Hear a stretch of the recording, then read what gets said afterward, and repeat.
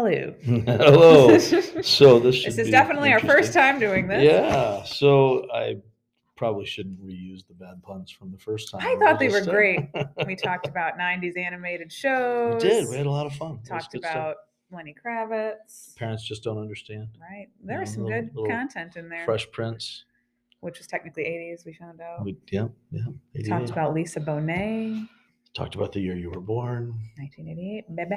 Yep. Good stuff. BB. Good Well, you stuff. missed all of it, So, and now it's gone forever. So, gone forever. where are we? I think we mentioned that Pinky and the Brain was a brilliant program. Yes, and that the Batman animated series was iconic. Yes. So yes. you missed all that, folks. And if you watch just a clip of an animated show from the 90s or really any time, it's probably going to seem very weird to you. But with that being said, don't watch Quest for Camelot. That's my PSA. How can you say that without actually having seen it? I not only did I watch the clips, I also read the IMDb plot, the summary of the story. Not interesting. Do the same thing for Anastasia. I will.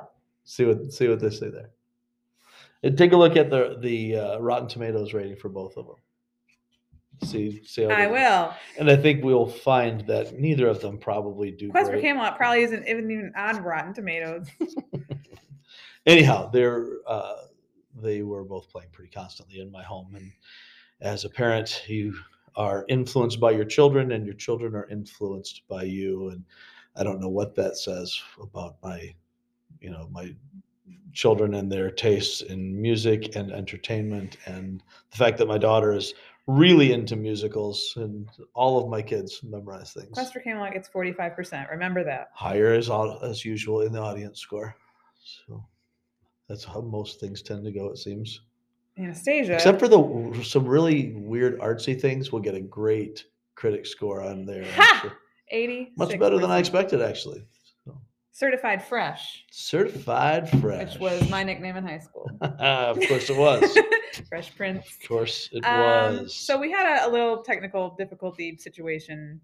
So we have recorded almost a full podcast already today. The video and then in our highly secure studio here at Real Life had a breach. Somebody walked in the middle of the recording. It wasn't in the middle. It wasn't the middle. It wasn't the middle. Had 4 minutes. It was, and we couldn't edit the audio. It was something. So here we are. Here we are. So if we're a little out of it this time, more so than usual, apologies. That would take some doing, wouldn't You'll it? also note that the video is slightly, well, I guess maybe for you guys it'd be to the right. It's definitely at an angle. But that's okay. We're trying something I think it new. makes my face large. Makes you like a prominent chin. That's intelligent, right? That's what the beard is for, is a prominent chin, because I have no chin otherwise. I have no chin either. So my mom and the sister always made fun of me about that. The man with no chin. That was my nickname in high school. I'm the only person I've ever met in my life that had this when I had all my orthodontal work in high school or whatever. I had braces and headgear like everybody, but I also had something called a lip bumper. Ever tell you about that? No. It was after I don't think I've heard this story before. It was after I got my bottom braces off. They left the back two connector things in, and it was just a metal U-shaped bar around my bottom teeth, and they call it a lip bumper. And to this day, I don't know what it was for, but I had it on there for a year. Bumping your lip? I don't know. The bumper on your car? I don't know. What was I bumping my lip against? I have a friend who's a pastor in Florida who was discussing with me the increasing significance of the pulpit bumper. I don't know what that is. It's that middle section of your body that increases as you get older and bumps against the pulpit while you preach. And that's important? Well, it's significant. Or problematic. I don't know if it's important, but it is increasing in its significance. So. Well. Yeah, so that's... Why are we podcasting again? What are we doing? Talking about it's really important that we figure out why we're doing this before we do it. Like parenting, understanding what you're building. You want to be a parent who does understand. That's right. And not understand your children as much as understand what your job is in the first place. And realistically, most of us understand our children better. Just hit the table. Understand our children better than our children understand us, because we've been children and they haven't been parents, which is, I guess, one of the things that makes this series kind of important for people at any number of different points in life, if you're not a parent and so on, because we are all affected by this. And so whether this is preparing us for parenting or helping us understand our parents, seeing, why we are the way we are. When we understand our parents, I wonder that about myself constantly. Why am I the way then we can understand what shaped us and how we might shape our own children or others who are around us. So anyway, as we were talking about this on Sunday, we were looking at kind of the backdrop the week before as we looked at Psalm 127. We were talking about the idea that unless the Lord builds a house, it's a worthless, fruitless, empty, vain effort. And so we want to be on board with what God is doing rather than trying to Christianize our own version of stuff where we do what we want to do and then try to say this is God's thing.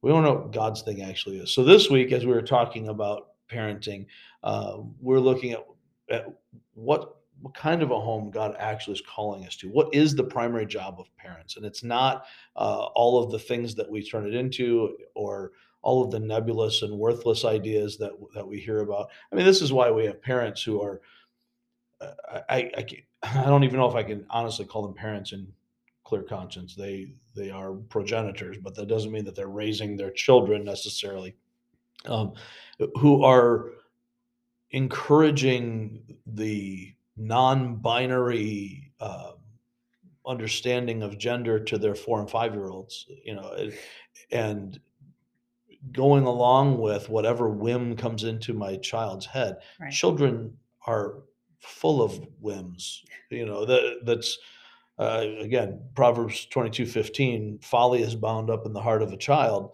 And the point being, is the second half of the verse relates, it's a parent's job not to just ride with the folly that kids do stupid stuff, but to drive that out, to discipline that out of the child. Stop, stop trying to play with the fish in the middle of the living room. Stop playing frisbee with the good china. We don't let kids do stupid stuff. Why do we think it's okay when their physical, emotional, and spiritual well-being is at stake to just say, oh, well, I think maybe they have a better understanding of their gender than I do at 5 years old or 8 years old or whatever. Speaking to that, the TikTok wisdom returns for 2022. So much. There was this, I want to say either preschool or kindergarten teacher on TikTok, and she was talking about how she is in the LGBTQ community, and she talks to her students about that and encourages them to be what they want to be. And a lot of other members of the LGBT community have gotten on there in response to her, and they've actually said, you don't do that. These are children, and they don't have the ability yet to even, they shouldn't be thinking about those things. That is pushing an agenda. You have, and so at the same time, some of those same folks who would be telling her not to push her agenda would also be saying, as parents, we should not be pushing the traditional things as well. Right, absolutely. And so I disagree with that premise, even though I agree with that specific conclusion. Right.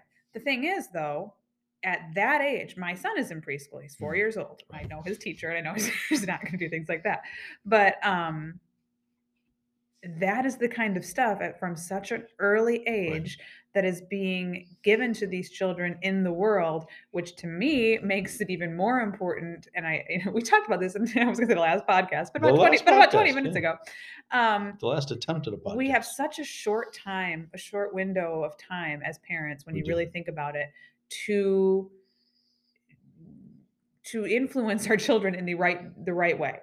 And to have this impact on them. And, when they're in the home and you're just doing things, you're going through everyday life, you don't feel like you have these opportunities, but you do. And again, you mentioned this before, whether you're walking the dog or cooking something together or cleaning something, those are opportunities that we don't often take. All of life becomes a teachable moment. I'm super guilty of that because I don't do that. And I need to, because I'm realizing more and more that my time with my child is very limited. Right. And in our world, especially with social media and TikTok and, Snapchat and all of the, the influence of Pinterest, we've got so many things where we end up feeling like the goal of parenting is to have the most adorable children, to give them the most memorable holidays and all these different things. And I can't tell you, I don't need to tell you because you already know the number of people that I deal with regularly, we all deal with regularly, whose lives are falling apart, whose homes are falling apart, whose children are falling apart. But we got a great Instagram post. It's really, we're super happy family. I think I said this once before, that I read once that social media, when people post on social media, is like the highlight reel of their lives. Yes. It's not reality. That's right. When I was coaching football, I would, at Michigan Lutheran, I put together highlight films for each of our games. So we had our game film, and then I had a highlight film just to try to, have some fun with it. And so we put it together, and man, we had some really good highlight films on games that we got beat by 40 points. Right. But if someone just saw the highlight film, they'd be like, man, these guys are great. Right. We played badly. Right. But we had moments that were great. And so you show those big moments. And sometimes it was doing the wrong thing, but it worked out. And we do that all the time with our parenting. And we have been sold a bill of goods about what our job is as parents, that we're, trying to keep our children safe.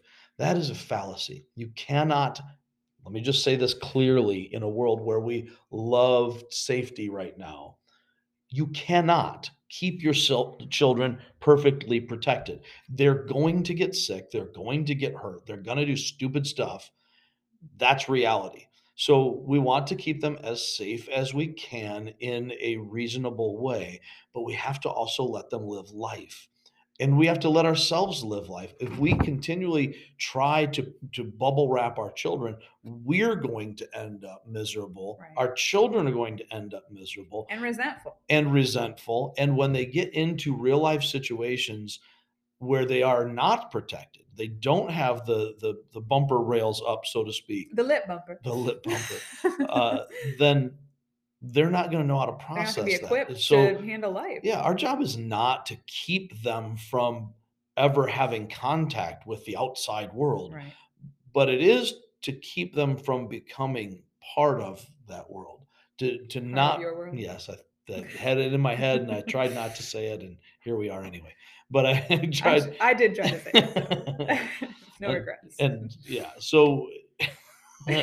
I'm just thinking of they don't reprimand their daughters. Thinking of my cold hands in the first podcast attempt, but when I was going to make that Frozen pun, but I was already going to make re-reference Finding Nemo, even though I said it last week about where she said, "Well, you can't not let anything happen to him, because then nothing would ever happen to him." That's exactly right. But that's wisdom from Dory, and that's very true. And when you decide that you can't make a Frozen pun, what do you have to do? Make a Little Mermaid.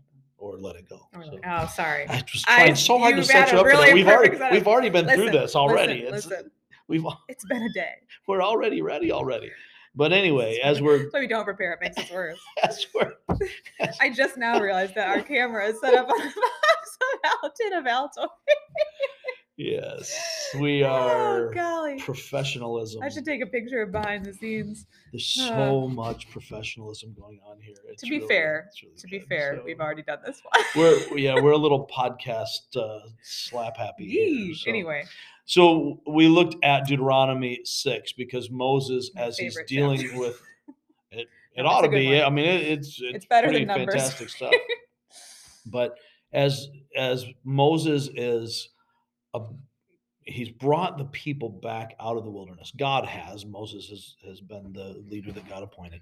And, we know the story of them coming out of Israel. They get to the promised land almost immediately. And God says, here it is. Boom. And they say, oh, gosh, that seems hard. There's giants. It's hard. And God says, well, let's see if we can't fix this situation by giving you a time out in the wilderness for 40 years. So that generation passes away. Now they're back on the threshold of the promised land. And Moses gives them this reminder, this second giving of the law. And after recounting for the people what God has done, he's putting them in a situation where they're going in, and he's reminding them, this is who you need to be. These are the kind of people that we need to be. And not just the kind of people we need to be. This is the God to whom we belong. And our entire being hinges on that. And so this is the reality that all of us were created for, but sin separates us from it. So we can't, none of us can live out our purpose apart from a relationship with God, because a relationship with God is our purpose. We can't do that on our terms. We have to do that on His terms. So Moses, as he's giving this reminder of the commands of God to the people in verses 4 through 9, a familiar passage here for many of us. uh, he says this: Hear, O Israel, the Lord our God, the Lord is one. Love the Lord your God with all your heart and with all your soul and with all your strength. These commandments that I give to you are to be upon your hearts. Impress them on your children. Talk about them when you sit at home and when you walk along the road, when you lie down and when you get up. Tie them as symbols on your hands and bind them on your foreheads. Write them on the door frames, excuse me, write them on the door frames of your houses and on your gates. So what he's saying here as he's working through this, he's giving them instructions on God's expectations on how to build the nation, not the nation building part of it, but how to be the people of God. And in this nutshell, he's already, re-given them the 10 commandments. He's going to give them more instructions as they go forward. But he's given this basic instruction, this central piece, that we need to be the people of God. We need to raise our children to understand who God is, to love God, to be the people of God, so that they can pass that on and teach their children who God is and to be the people of God. And so with that in mind, it ties into parenting really well, even though the passage is broader than that. It's not specifically about parenting, but it involves parenting, speaking to everyone, parents and non-parents. And he's saying we need to pass these things on to the next generation. We need the reality of God to be so connected and interwoven with the realities of our everyday life and our experience that we can't separate it in our mind. It's we obey God, and that's how we live our lives. And every part of our life is seen through that lens. It's filtered through that. And so that naturally flows into how we raise our children, so that we raise our children with God as just normal, not a Sunday morning, not a Sabbath thing, where we, we go to church, we go to Sunday school, and that's the last time we pray together, and that's the last time we open our Bible. And we go, maybe we take our kids to a kids church or an Awana program or some kind of thing, and we let the professional ministers teach them, and those Sunday school teachers, they get to teach them, and all these trained people. But that's the opposite of what God is saying. The primary responsibility for the discipleship of our children lies with us as parents. The primary goal of parenting is to raise fully formed lovers of God. That's our job. If we get everything else wrong, my children end up not having a proper education. They speak like me.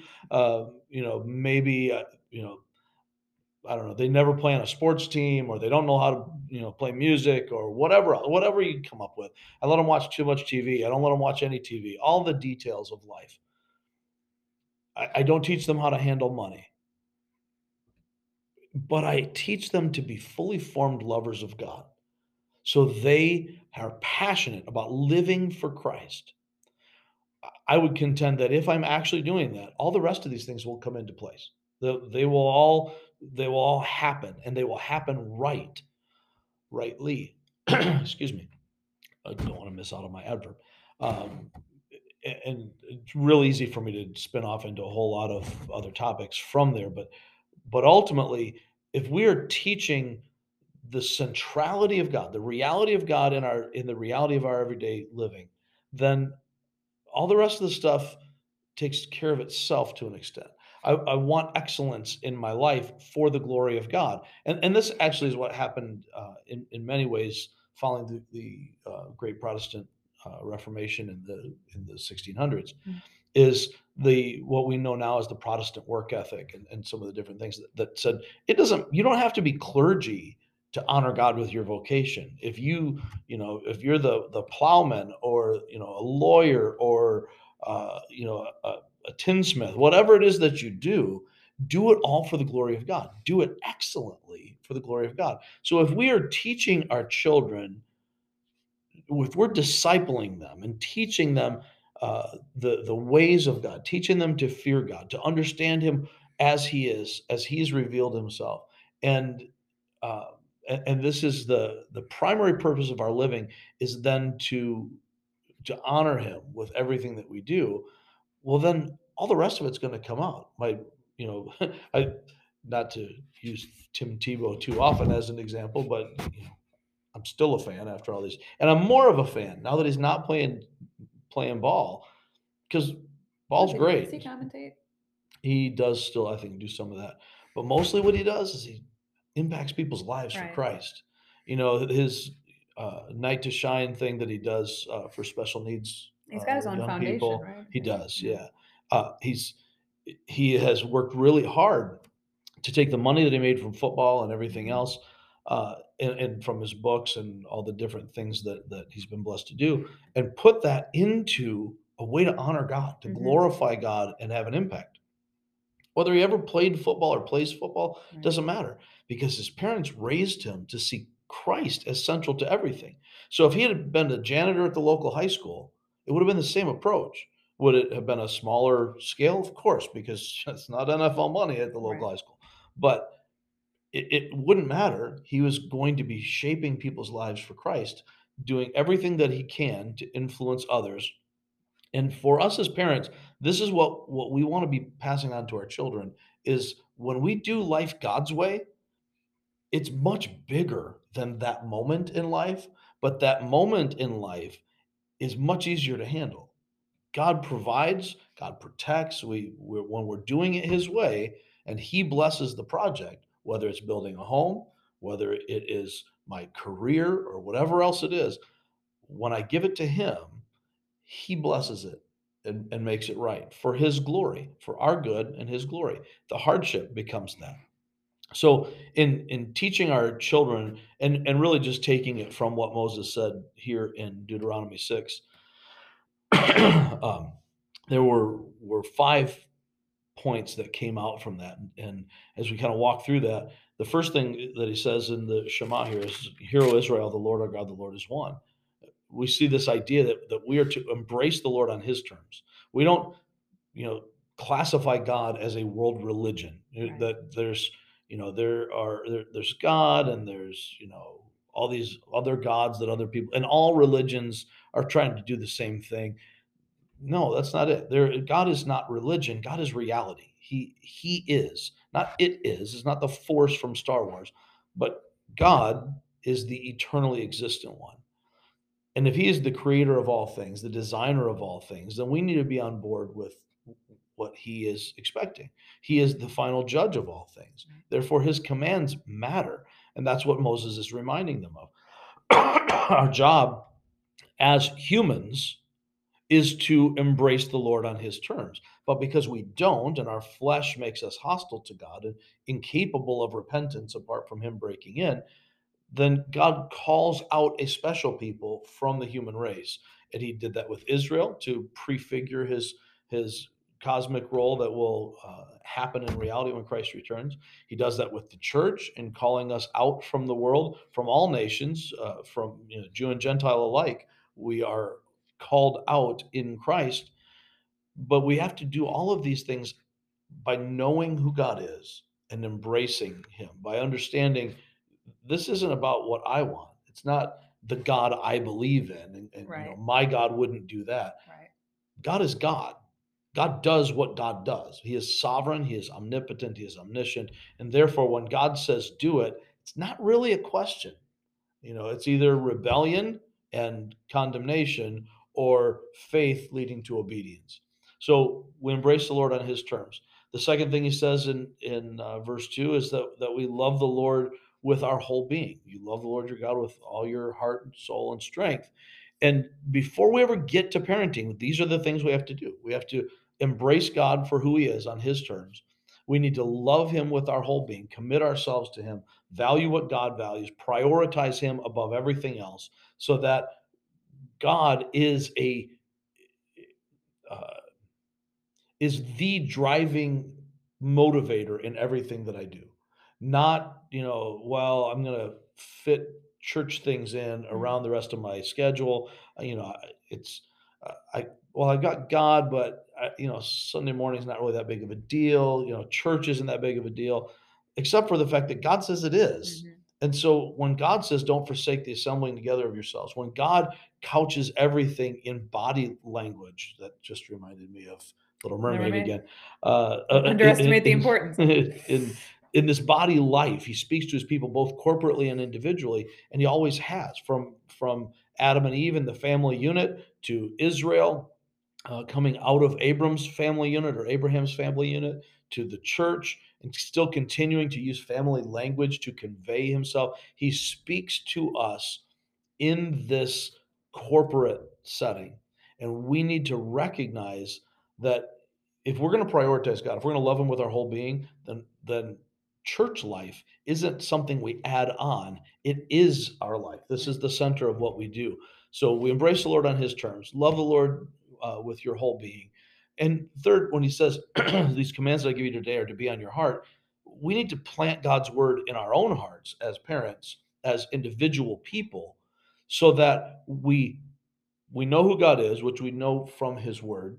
We take him on his terms as he's revealed himself in his word. We love the Lord with our whole being, which means that when God says something, we want to know what it is. If my wife writes me a love letter, I want to read it, right? I want to know it. I'm going to memorize it, and I'm going to have an affection for it. As Christ followers, as those who have taken God at his word, we want to plant it deep in our own hearts. A lot of people use maybe I'm sounding harsh when I say it, the cop out of saying, well, I'm not really a Bible scholar. Right.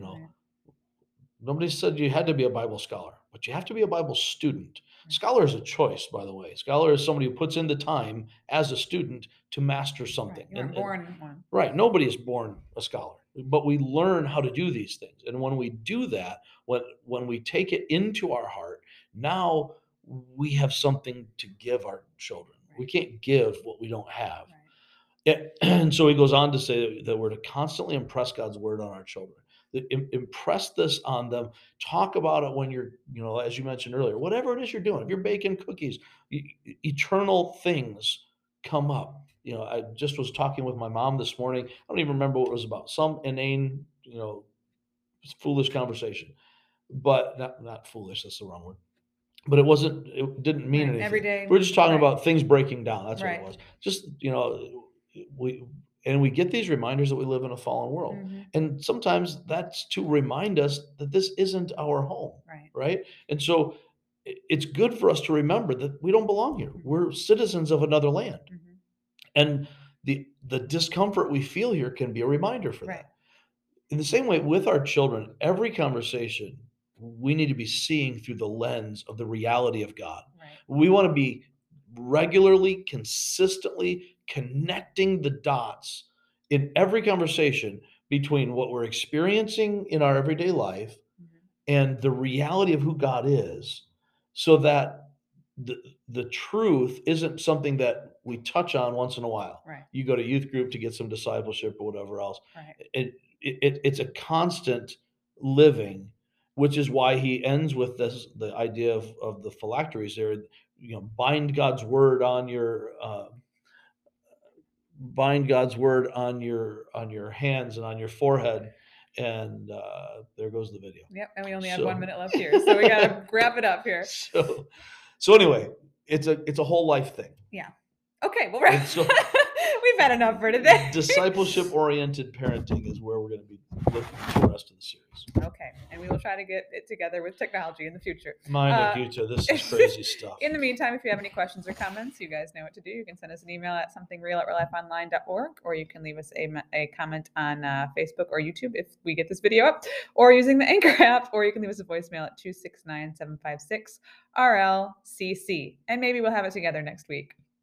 Maybe not. All right. We are the home of professional podcasting. Yes, and we will end with that. Thanks, everyone.